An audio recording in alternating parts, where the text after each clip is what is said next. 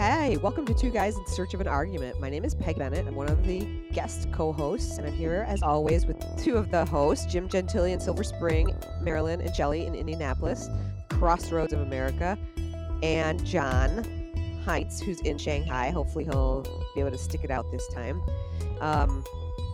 Yes, he is winding down his time in China, and we can't wait for him to be back so we can have less of a Chinese firewall.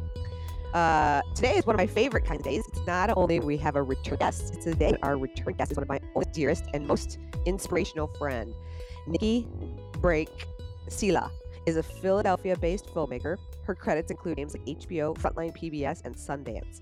She writes, directs, produces, and acts, and we're lucky to have her with us today as she is in the midst of a new major project that we will touch on later. Today she's going to talk to us about her writing process. Nikki, welcome back. It's been a while. Yeah, well, just go with it. Ignore the cutout, and we'll hopefully figure it out. Okay, so you've been an artist since I met you. That's not how I met you. I met you happy hour, circa 1999.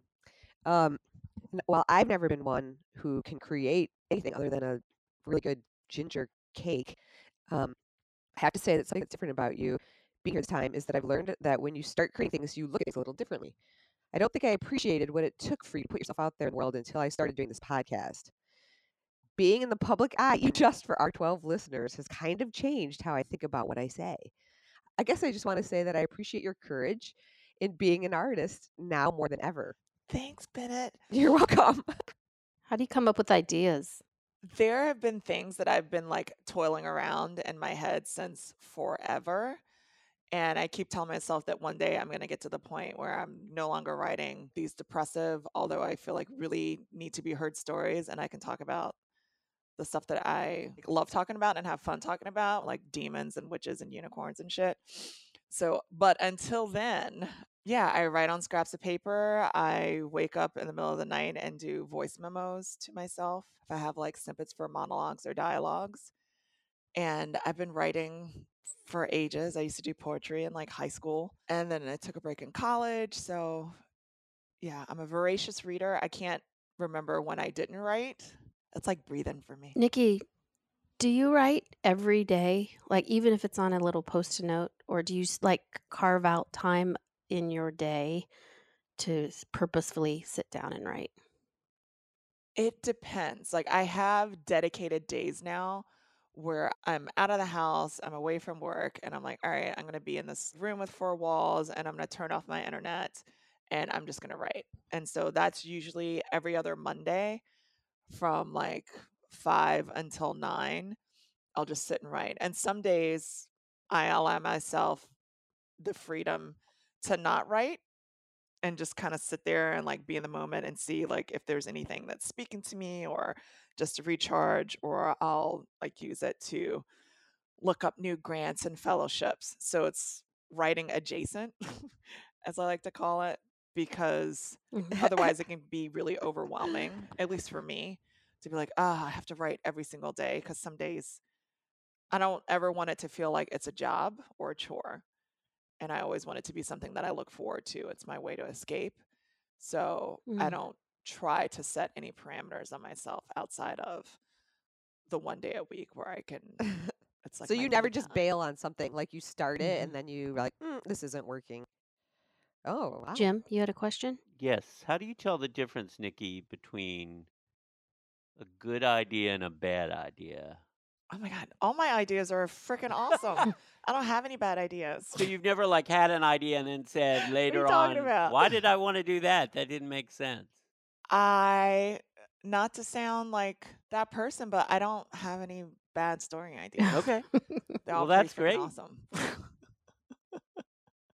No, because I've usually been thinking about it for such a long time that by the time I get it to paper, it's pretty formed. Now, I'll have crap pages, and it's really hard for me not to self-edit while I'm writing, which is why sometimes I try to switch to handwriting, like in notebooks, because then it's a lot harder to delete, delete, delete. And I'm just like, all right, the most important thing is just to get it out on the page, and I'll just edit it later. So that's the thing that I'll just be like, and I'll go back and read. I don't even call it a first draft. I call it like my vomit draft, like just get everything out on the page. And then I'm like, oof, that's a little contrived, or that's a bit much, or whatever. But that's after, like, everyone has that where you need to get it out, and then you can go back and hone it and refine it later. When you have these ideas and you write things down on Post-it notes or you spend your Mondays writing things, do you have in your head, you have this kind of idea and all of those practices of writing are going towards that goal? Or do you have multiple ideas, multiple storylines in your head and you work a little bit on this one, a little bit on that one? Or are you focused on one? It depends on what deadlines I have looming. Uh, I'm really good at writing under the gun, so to speak. So I took a playwriting class, and it was a 7-week lecture, or like a 7-week series. And I was like, oh, that's going to be the class that I use to write my next full length play. I'll have 7 weeks to do it. We'll just use writing prompts and whatever, blah, blah, blah. Except I misread the instructions, and it wasn't you write a play in 7 weeks. It's you come with your play to workshop. So I had 7 weeks to write a feature length play, or 6 weeks to write a feature length play, which is anything above like 70 pages. And then every week, each person read through their full draft or whatever.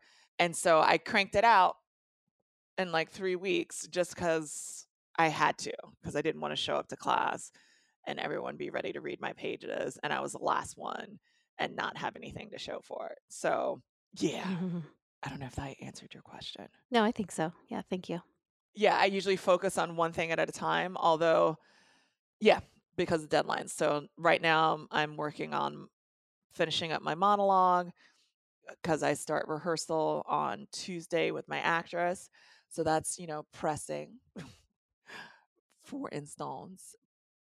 And I took a break from writing on my full length play because this is like, it's like whichever one is more dire as far as the deadlines. But I'm a fan of what I call artistic procrastination, Mhm.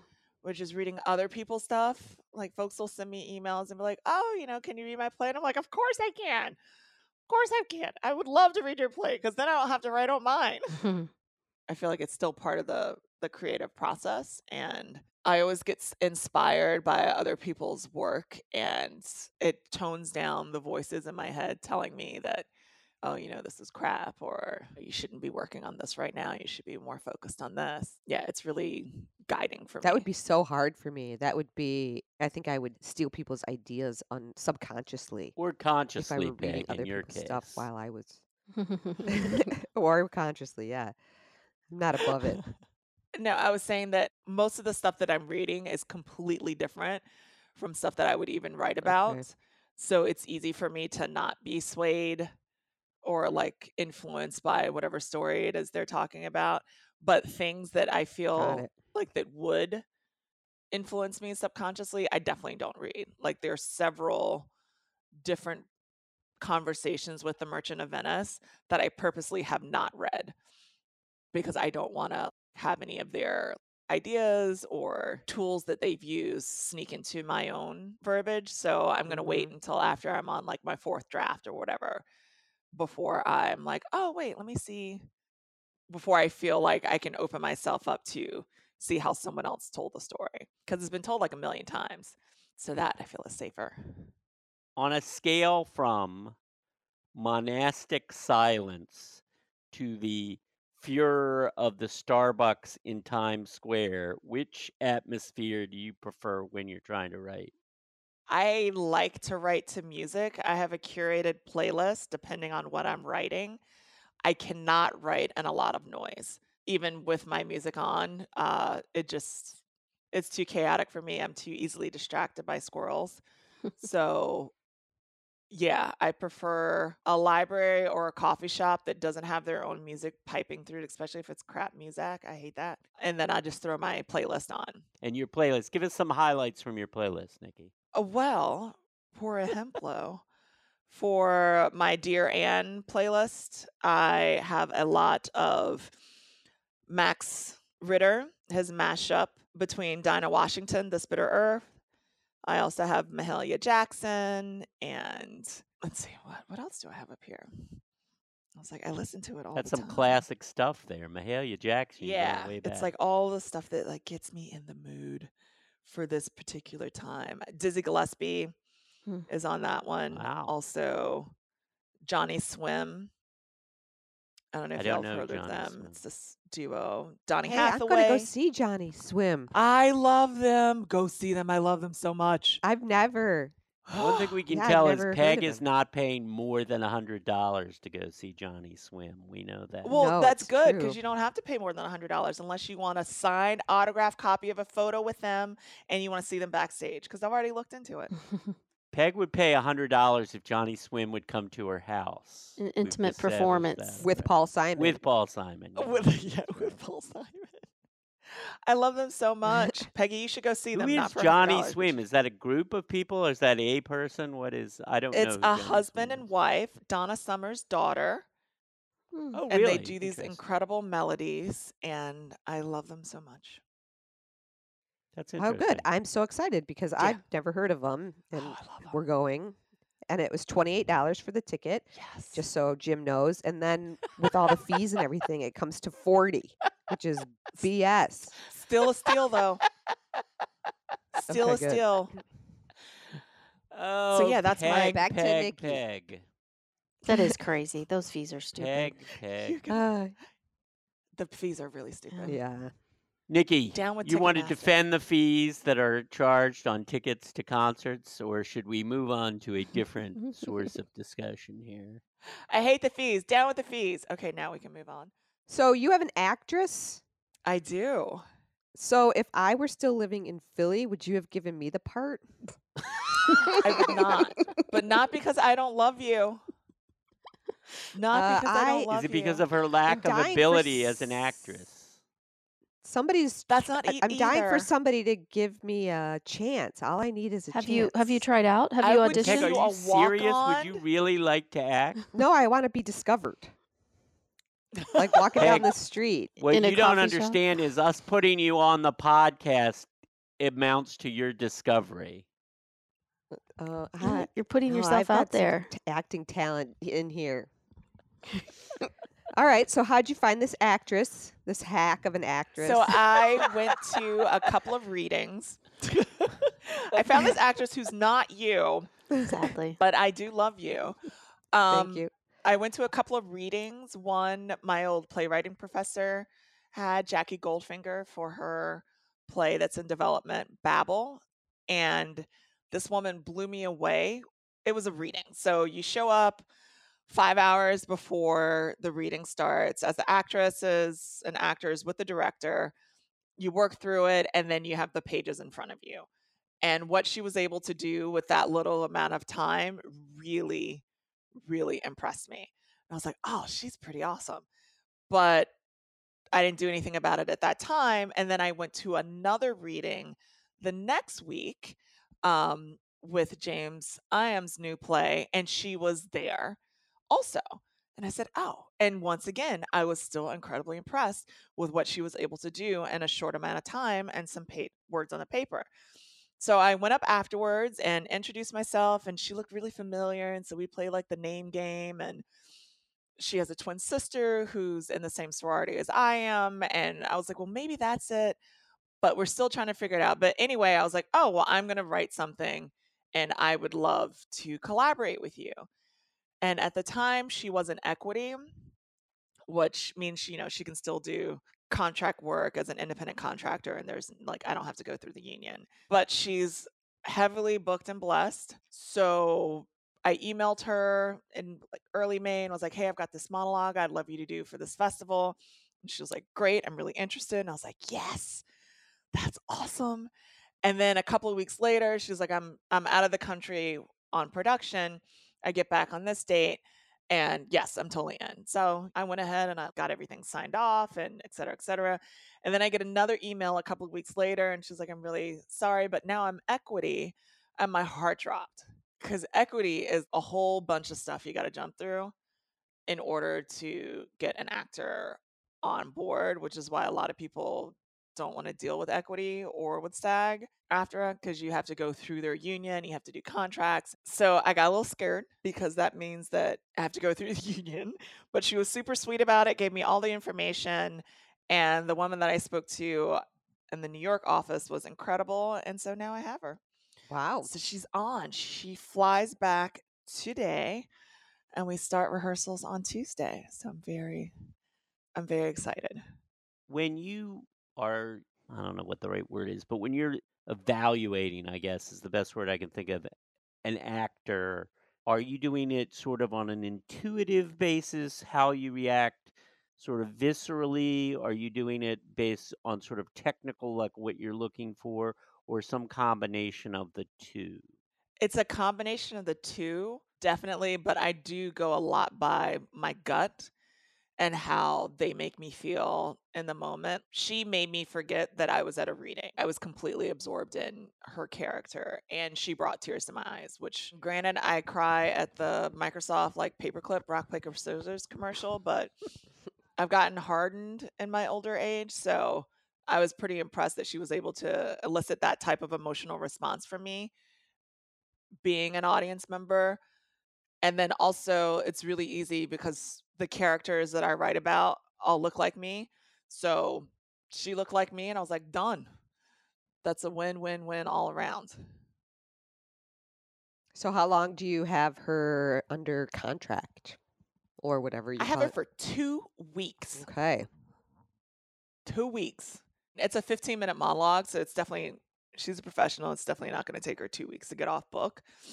And I have like 4 pages now, and yeah, I'm going to cut it down, but And how do you pay her? Do you have to like go through an agent or something? it's all through the union. So Okay. I had to get a paymaster, who's the company that deals with FICA and pension and all that stuff. So you pay the paymaster sends the check to the union sends me the contract, Wow. and then the paymaster sends her the money. So it's like totally out of my hands. So all the taxes and everything are above board, and yeah. So this person that helped you find her or was a catalyst, whose name was Becky Who Goldfinger, Peg is still bitter about, you can tell. is that a real name? Jackie Goldfinger. Jackie Goldfinger. Jackie Goldfinger. Jacqueline Goldfinger. Yes, she is a playwright. She's rising. She's hot potato Wow. right now. And I took 2 classes from her, and she's pretty awesome. I'm a big fan. She is also the mother of twins, and we are in the same age. So I definitely feel, and her kids are the same age as mine, at least my big one. So she knows off cuff how hard it is to carve out time. Yeah. And you find these like stolen moments because you want to make sure that you're not being too neglectful as a parent. And I also work a full-time job, so it's hard, and I feel like I don't have to express how hard it is because she knows She and gets it. she's doing it. So she's a really great role model for me to look for, because whenever I'm tired, I'm like, oh, I just want to go to bed, or I just want to have this glass of wine and then go to bed. I'll have a glass of wine, and while I'm drinking my glass of wine, I'll just write. Cool. And it's okay if it's a couple of sentences, because it's 2 more sentences than I would have had if I'd just gone to bed. So yeah, but look her up. Okay, I will. How do you approach it differently when you're writing a monologue versus writing So a for me, multi-character the thing piece? about a monologue is I want to, as an audience member, I want to know where I am in the story at all times, which can be a little tricky if it's one character, and I want to make sure that I have these peaks and valleys for any sort of character arc. So I built in, and this monologue is quote unquote easier for me because it's based off of what I went through. So in that sense, I know the peaks and valleys that I went through that week. So that's easier. But I also give myself the leeway to not adhere to some sort of linear timeline and linear storytelling, because the people in the audience, they don't care if what you said happened day 3 or if it happened day 1. They just want to be caught up in the story.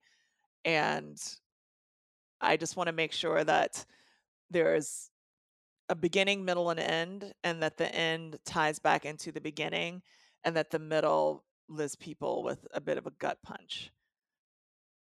So for this one, it's easier for me because it's how it's what happened to me. But when I'm writing monologues for my plays, the rule is usually, you should be talking about the past, present, and future in the same breath. When you have an idea, when you start with an idea, does it immediately clear to you whether this is an idea for a monologue or this is an idea for a play, or does that develop as you're working through the idea? I mean, when I say a play, I mean a multi-character play, not monologues can be plays as well. Yes, I always have a monologue and my multiple characters just because otherwise it's just like a back and forth. Like, and you want to, that's the monologue is your chance to be able to really get to know the character and what they're thinking and what they're going through. But for this particular festival, I was really kind of despondent. I have applied to a lot of fellowships and funding. And, since February, I think I've applied to 25 things and I've gotten 5 no's. So there's still 20 out there that I haven't heard from. And I'm like, oh, maybe that could be a yes. And I was talking to one of my girlfriends, Nikki, about it. And she's like, well, why don't you just write a monologue and just, self produce that? Because I'd been so bogged down by it has to be, I have to write this feature or I have to write this short or, I have the short or, and producing the stuff that I already had on paper. And so when she said, or you could just do a monologue, I was like, oh, yeah, I could just do a monologue. And I have a space for it. And then I went to another forum and one at Jackie's house. She had a tea during theater week, and one of the people there started this festival called Solo Fest. And he was like, it's a chance for people to be able to self produce and get their work out there. And the bar is so low, so you don't have to worry about the stakes, or there's not so much pressure as buying into like the Fringe Festival, which has gotten super expensive. And it gives you that space to figure it out and find your voice. And basically, you just have a bunch of your friends who come, and hopefully, you can sell enough tickets to cover the cost of the actors. So that's what I did. I was like, Nikki, oh, when you have these projects in development, do you have a venue or a festival or a place that you envision submitting, or do you just complete it and then how does it get out there? I'll have these ideas and then I'll write. And as I'm writing, I'll start looking for what reading and development workshops can I apply to make it stronger. And then I'll start applying to those. So I've applied to a lot of women theater weeks and residencies. And depending on what it is I'm applying for, will delineate if I'm applying with my short or if I'm applying with one of my full length plays. But normally I write it when I get halfway through and I'm like, okay, I'm definitely going to finish it. Then I start writing towards the deadline. I need a nice, firm reminder. And it's just my personal deadline because no one's going to care if I don't apply to such and such residency. They're not going to know. But I do know that in applying for stuff for my feature film, that people who read it, they do get to know you because then they'll reach out and say, oh, how you Mm, should apply for this or you should apply for this. So even if I'm not as confident about what I've written because it'll only be the fourth draft, I know that whoever's reading it sees enough in it to ask me to apply for something else that they're responsible for. So that's definitely I see. promising. But I definitely don't write in the hopes that someone's going to do anything with it because then I would have stopped writing a long time Oh ago. yeah. Yeah, true. Do all the applications that you have to submit cost something, or does it cost after you've been accepted? Mm. No. So that's the thing that I've definitely learned in my years since grad school. Like when I first got out, I applied to all the film festivals and all this and that, and it was money, money, money, money, money. And now I only Okay. apply to things that are free. just because I'm like, no, you're not. No. If you really want to read my work that I've toiled over for years, then you can read it at no Mhm. cost to me, because I'm a struggling artist and I'm not going to give you like any more of my hard-earned money. And I'm not saying that to be light, and I know how important it is for there to be readers who are interested in it, but it really adds up if you're only applying to things Yeah. that cost money, especially when you apply to things that cost money and they're not giving you any sort of Mhm. critique on the backside of it. So it's just like burning it Right. as far as I'm concerned, Yeah. because they'll say, due to the number of submissions, we are unable to give you any feedback. Yeah. So then I would say, okay, well, if I really want to apply to, so the Nichols Fellowship for the Oscars for their written screenplay full length, there's a $50 application fee, but you get a response to your piece by two separate readers. So that's really valuable information that I used for my first draft of my screenplay. Blue Cat is another one that they give you feedback. So you have to pay for it, but I'm getting something out of it so that it doesn't feel so like money going into a black hole. But all my play stuff now, if it's more than $20, and those are rare that they do ask for $20 overhead fees, I don't. I'm like, nope. If you want to read my work, then you will want to read it for free. I can't imagine how much time this all takes for you to find all this. And Can I ask some John Heinz questions? He said he's obviously still having his technical problems, but he sent me some questions to ask Nikki. First is, well, these are not in the order John asked them, but this is the order I'm going to ask him. Who's your favorite writer? And Ruthie Roy, The God of Small Things. That's the book that I have read like 20 times, and I keep coming back to it I enjoyed because that book. she just, if you've read it, Yeah. oh yeah, I love it. The way she uses few words to illustrate pain. Just, I love her. I love her so hard. So she's my first one. And then my second one is Octavia Butler. Those are like my two authors that I have read What is the Octavia most. Butler written? Because that name is unfamiliar to me, at least. She's science fiction, Oh, okay. I speculative do fiction. not read a lot of science fiction myself. She's pretty kick. What percentage of the time you spend writing would you describe as work, and what percentage of it would you describe as play? These are John Heinz questions. I consider the first draft play and everything after the first draft work, because rewrites are brutal. Rewrites are always brutal because you're just like, I remember reading the very successful playwright Neil Simon's 2 memoirs, and he talked about essentially the rewriting is everything. The rewriting is the whole thing. yeah, And in fact, I think one of yeah, his memoirs was called Rewrites. That's what it was called. He said that's the whole job is rewriting. You keep rewriting. You rewrite yeah. again and you rewrite again. So I take it you would essentially agree with that. Yes, absolutely. Yeah, I got feedback on Monday from my latest play, and I'm like, oh, this is such good feedback. But that means more rewriting. I gotta rewrite it. It's like, tag on. I wonder if Shakespeare had the same issue. John, question. How do you know when to include your biases, your thoughts, and when to intentionally leave yourself behind? I think that's impossible.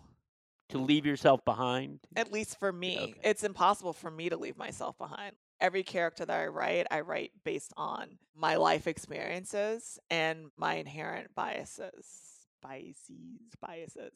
So there's, as a Black woman, I can't write someone without that lens, which is why all the writing that I do is for a very particular audience. I'm not myself when I'm writing.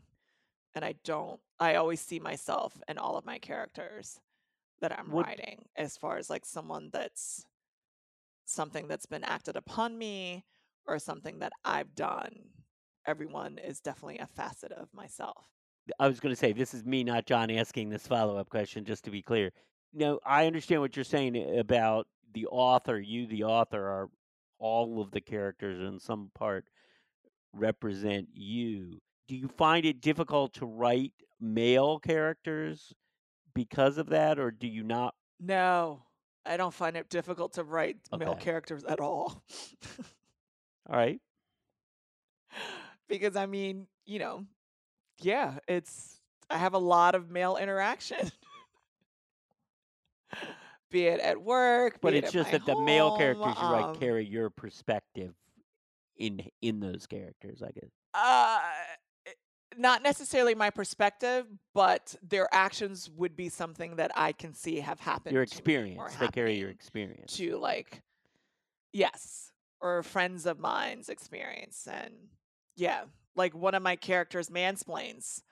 Every day someone mansplains to me. That's what my It's job really is on annoying. the podcast, to mansplain. It is not. It's like the mansplaining. Yep. One last John question. Richard Wright said he would read a few pages of an author, learn their style, and never finish the book. Is this useful for you and your approach to writing? No, not at all. And I feel that that's really insulting to I think wonder that if you Richard Wright can't. really said that and did that. I find that hard to believe, but maybe he did. I don't know. I don't know. I'd have to pull up some Google, but I don't want to mess up the Zencaster. Yeah, I find the beauty in all of the books that I read, even if I hate it. And there have been some books that I've started that I've absolutely abhorred, but I got through the last page so I could find like that one kernel and be like, oh, okay, well, this was written for this piece. Like, this is what I took away for it. Or the only thing I could take away was, oh, well, if that dribble was published, I should just keep busting my behind and eventually I'll get there, which, isn't necessarily true, but that's the fire in my belly that You would agree with that me keeps me because I writing. always, no matter how bad a book is, once I start reading it, I always finish it. I gotta finish it. And I will hate finish it. And it'll Sometimes give me hate finishing stomach a book is actually, there's a problems. certain pleasure in hate finishing a book. I Right? kind of do that. It can be very satisfying. I mean, I'm not going to name any books, but Peggy and Shelley definitely know the one that I'm talking You about do? Yeah. from our book club. Wait a Oh, minute, wait a yeah. minute. What is this Oh, book club? never- Tell I me hate about finished this that book book. club. We had a idea. We used to have a book club. Yeah, it's it now was called the defunct. Interstate Book Club. Is that what it was called? The Future X Interstate Book So Club. we all read, Is this like a euphemism for some Yes. drug ring Yep. or something? No. Yes. The And we and we Interstate all Book read Club? the book, and then we came to, we went to Philly to discuss it. So Mhm. people from Chicago, This sounds like a Indiana, great idea. Yes. Michigan, and we all converged at Nikki's house and discussed the book. And then we were gonna, Yep. And birthday For party. Genevas too. yeah. That sounds like a great idea. Give me a book that, it doesn't have to be the one that Nikki hated, but what's an example of a book that you guys read? Well, we only did it once. We did Oh, it you once. only did it once. So that was the book Really Nikki did. hated. Yeah. And it was such a bad book that you never did the Yeah. book club again. Well, schedules and We did a lot of like listing afterwards Yeah. and schedules, and then like I got knocked up. In fact, I have a whole thing on my Gmail because I don't like to have too many emails in my inbox. So I have all these folders, and one of them is called Interstate Book Club, Mm.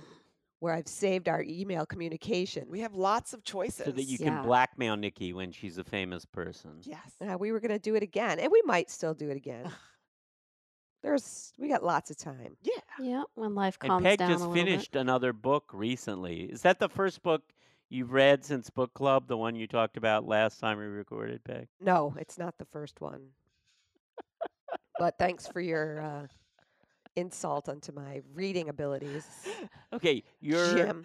Peg is quite the voracious no. reader. Peg's recommendation. Nikki, did someone tell you you're supposed to give a recommendation at the end of this podcast? By the way. Oh, no, but I like bit. It it. could be a recommendation for Okay, anything. so Peg's recommendation last time was to finish reading a book. That was literally her recommendation last Okay. time. It was? No, it was to Yeah. read. Oh, yeah, because it's been a while since I finished one. Oh, yeah, it was to turn off the TV and read. So you're To saying it was read? even literally more basic than that? Yes, exactly. Just to read. I love it. Yeah, because I've been so, like, Scrabble addicted that I don't read anymore. And see, and as you notice, my Scrabble play has fallen off because I've Yes, been so writing. which is great. Don't. Every now and then I'm like, crap, I gotta That's, get back on that's my why I never games. nudge you, because you're doing the things that are more important. I appreciate you.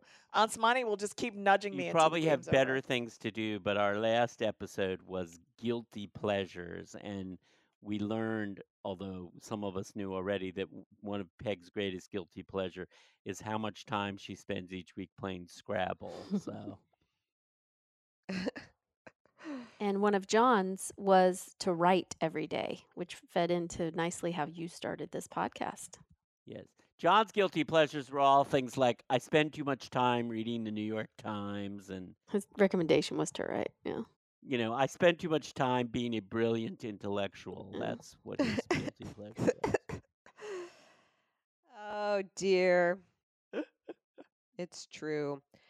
All right, so Nikki, let's see. Is there anything else you want to talk to us about? Like, how do people can people reach you? Do you have a website or anything? My website is, I mean, I do have a website, but it's kind Okay. of bleh. That's It's like Peg's feeling toward this podcast, by the way. I'm on a podcast, but I don't really like it, and I don't listen to it, and all that other stuff. So yeah, I'm like, I haven't had a chance to redesign it, and it hasn't been updated in ages, and I can't go down that rabbit hole of redesigning it, and then because I'll just, Yeah, it's not a yeah. priority. So I well, do have a website. I don't want to give it out, although it's very easy to figure out what it is because it's the after the at for Mm-hmm. my work email, the info at space. But yeah, I can be reached via email Okay. info. There's a big old clue at GINIFilms.com. Info at geniefilms.com. People should put their name or my name in the subject because I have a brutal spam filter. Because as you guys may not know, but Peggy Bennett does know, it's very hard for me to get rid of all the notifications on my phone. It's anti-Virgo of me, and I Ugh. currently have Oh my God. 11,774 Oh my God. unread messages that I like to send to Bennett just to Yeah, give her I'm twitching agita. right now. Mm-hmm. oh my God, I see it. Right? I'm I going to be just physically ill just thinking about it. Before we wrap up and go to recommendations, Nikki, tell our vast listening audience where and when they can see the performance of your monologue. So June 20th and June 22nd, my monologue AMA Against Medical Advice will be performed in Philadelphia, Pennsylvania at 1212 South 47th Street. It's the Children's Community School. Seating is limited, so get your ticket early to beat the rush and so you don't have to stand up. But if you do have to stand up, you're only going to be standing for 15 minutes, so you can do it. And yeah, it's part of the Solo Festival. That website I do have, and it's in all of my emails that go out. But now I don't have any of those Okay, open. we can put a link when we post Podcast. the episode. This episode posts on June 20th, so people who hear this will rush right out and go to the 47th Street and the There you go. children's school. Is that what it is? Community school. And go see it. Children's Community School. Jim, are you going to go? Take the train. What does a ticket cost to one of these performances? It's pay what you decide. Suggested is $10. Shall we do recommendations? Does anybody have one? I can give you John's. Okay, let's hear it. John has been watching and enjoying The Good Place on Netflix, I the love that show. NBC I've heard show it's funny. starring Ted Danson and Kristen Bell. It's so good. Mm. It's so good. I'll dissent from that recommendation and well- endorsement by Nikki. But who's next? I'll go next. I recommend having a dinner party because it's super fun. Well, that's one Yay! step up from you recommending eating food, which would have been more in keeping with We your had one last typical. I night, would say Peggy should and recommend it makes you swallowing, clean your house. which would be, Wow, wow, wow. Swallowing. Well, Yes. That's see, a you little guys took dirty, it dirty. I Nikki. went with the whole eating food. Dirty Yeah. birdies. I have to say the swallowing, that's immediately where I went in my head when you said that. I'm just being honest here. That's immediately where I went. All right, Shelley. I recommend the book Being Mortal: Medicine and What Matters in the End. It's a nonfiction book that was written by a surgeon. I'm going to butcher this name, so I apologize. Atul, A-T-U-L, Gawande, Gawande. He's a really good writer, and he's writing about end-of-life care, hospice care, and some of his personal reflections on his family history and personal stories. And it talks about some of the problems with our medical system as well as caring for our aging parents and population. He's written a few other books, but this is the one that I'm about, I don't know, 3/4 of the way through, that was recommended by a work colleague, and it's really good. Cool. Okay. Nikki?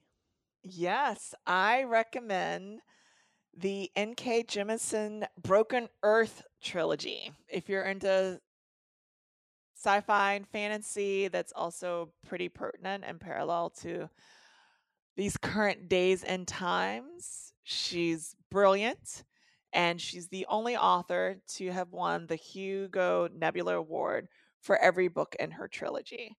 So the first, second, and third book of the Broken Earth series all won the Hugo Nebula Award. They're pretty freaking And that's like amazing. the highest sort of sci-fi yeah. writing award, right? Yeah. Isn't that the Yeah. sort of like the Edgar Award for mystery stories? Is that And the Booker Mike Prize got that for right? yeah. But I love them. I'm rereading the first book.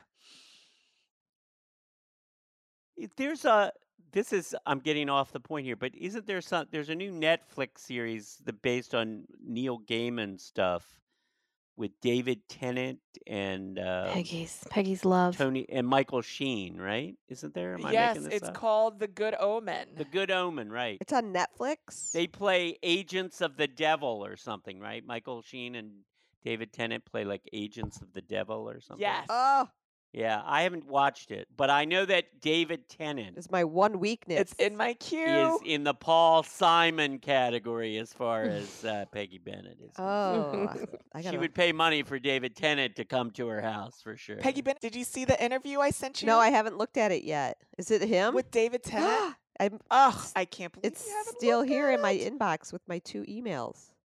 Okay. Ugh, Oh no. look at it. Okay, I will. I love David Tennant. All right, I have three things to recommend. Oh, do you? 2 of them are articles. 3. Well, listen, I'm playing Shelley right now. 2 of them are articles from yesterday's New York Times, which were both on subjects very near and dear to the heart of my good friend John Heinz. One is by Jesse Green, one of the Times 2 theater critics, in which he describes the vibrant theater scene in the city of Chicago, focusing in particular on 2 plays, a production based on Saul Bellows' novel, The Adventures of Augie March, and a production of an old Somerset Maugham play. But he also talks in general just about what a vibrant scene Chicago theater is. And the other is an article by Patricia Cohen about how difficult it is for workers over 50 to get hired. And again, both of those subjects near and dear to John Heinz's heart. I also want to recommend, I am actually not in Silver Spring, as Miss Bennett said. I'm actually in Los Angeles this morning recording this. And it also happens to be Pride weekend this weekend in Los Angeles. And apropos of that, I just finished reading a book yesterday by a guy named Tim Ryan called Hugh Ryan, called When Brooklyn Was Queer, which is a history of Brooklyn since the mid-19th century through Stonewall, and it is what it says it is, and it's an interesting book. A lot of fascinating tidbits packed into it, including the fact that for a brief period during the early 1940s, there was a house in Brooklyn where at the same time lived the poet W.H. Auden, the classical composer Benjamin Britten, the author Carson McCullers, and the famous burlesque artist Gypsy Rose Lee were all living in the same house together at the same time for a brief period during the 1940s in Brooklyn. That is crazy. Anyway, that's my recommendation. Before we do the closeout, I want to say that following up on what we said on our last podcast, we are going to do a podcast of different people who want to submit a karaoke, singing a song. Just record it on your phone or record it on your computer, make a file, send it to us at twoguysinsearch@gmail.com. We will put them all. It doesn't have to be a whole song, right? Well, I mean, we're Let's not going to be like religious tidbits are about it. fine. Well, Yeah, a little good, like snippets. at least a couple of minutes, like 10 seconds probably. We'd like to hear. Why not do a whole song if you're going Well, to do it, Peg? okay. Anyway, so we want people who've been on our podcast and people who listen to our podcast to send us them singing along to a song. We'd love to hear it. We'll play it, and we promise we'll be kind to you. Nikki, are you going to karaoke a song for us? I am very vain, and I used to have a pretty good voice, but then the RA trashed that, so I'm going to say no. Oh, I think you probably have a great voice, Nikki. I think you probably. She did. She had a great voice. She probably still does. That's what I think. I think I could see you doing a very nice, boozy Billie Holiday number or something that would. I love great, Gloomy but... Sunday. That's also on my playlist. Okay, well, just do us your version of Gloomy Sunday. We'll play it on the podcast. All right, Shelley, take us home. Okay, folks. Well, that's all the time we have for this fortnight's podcast. So to close out, first and foremost, we always want to do is to thank you for spending a few minutes of your day listening to us. We are also crazy thankful for Nikki Sela, who joined us today as our special guest. Very enlightening and interesting to hear all the great work and the creative process you have, Nikki. We have two big thank yous. One, Mary Heinz for production and Ted Enling for the music. If you like the podcast and have a few seconds to rate us in iTunes, that helps us enormously. If you could write us a review, that helps even more. We also love comments and questions. You can tweet at us at Two Guys in Search. Send us messages in Twitter, Instagram, LinkedIn, Facebook, Tumblr, or Gmail at twoguysinsearch@gmail.com. As of today, you can join our Telegram channel where we're always hanging out live and in real time. I'm not really sure if that's true, but I said it anyway. You can tell Siri, Alexa, and Google Assistant to play us on your podcast or any of your smart devices, and ask it to subscribe to us. As we've said before, we really like voice memos, so you can record your voice any way you like and send it to us. We appreciate all the corrections, complaints, comments, and ideas. And remember to record your favorite song for us.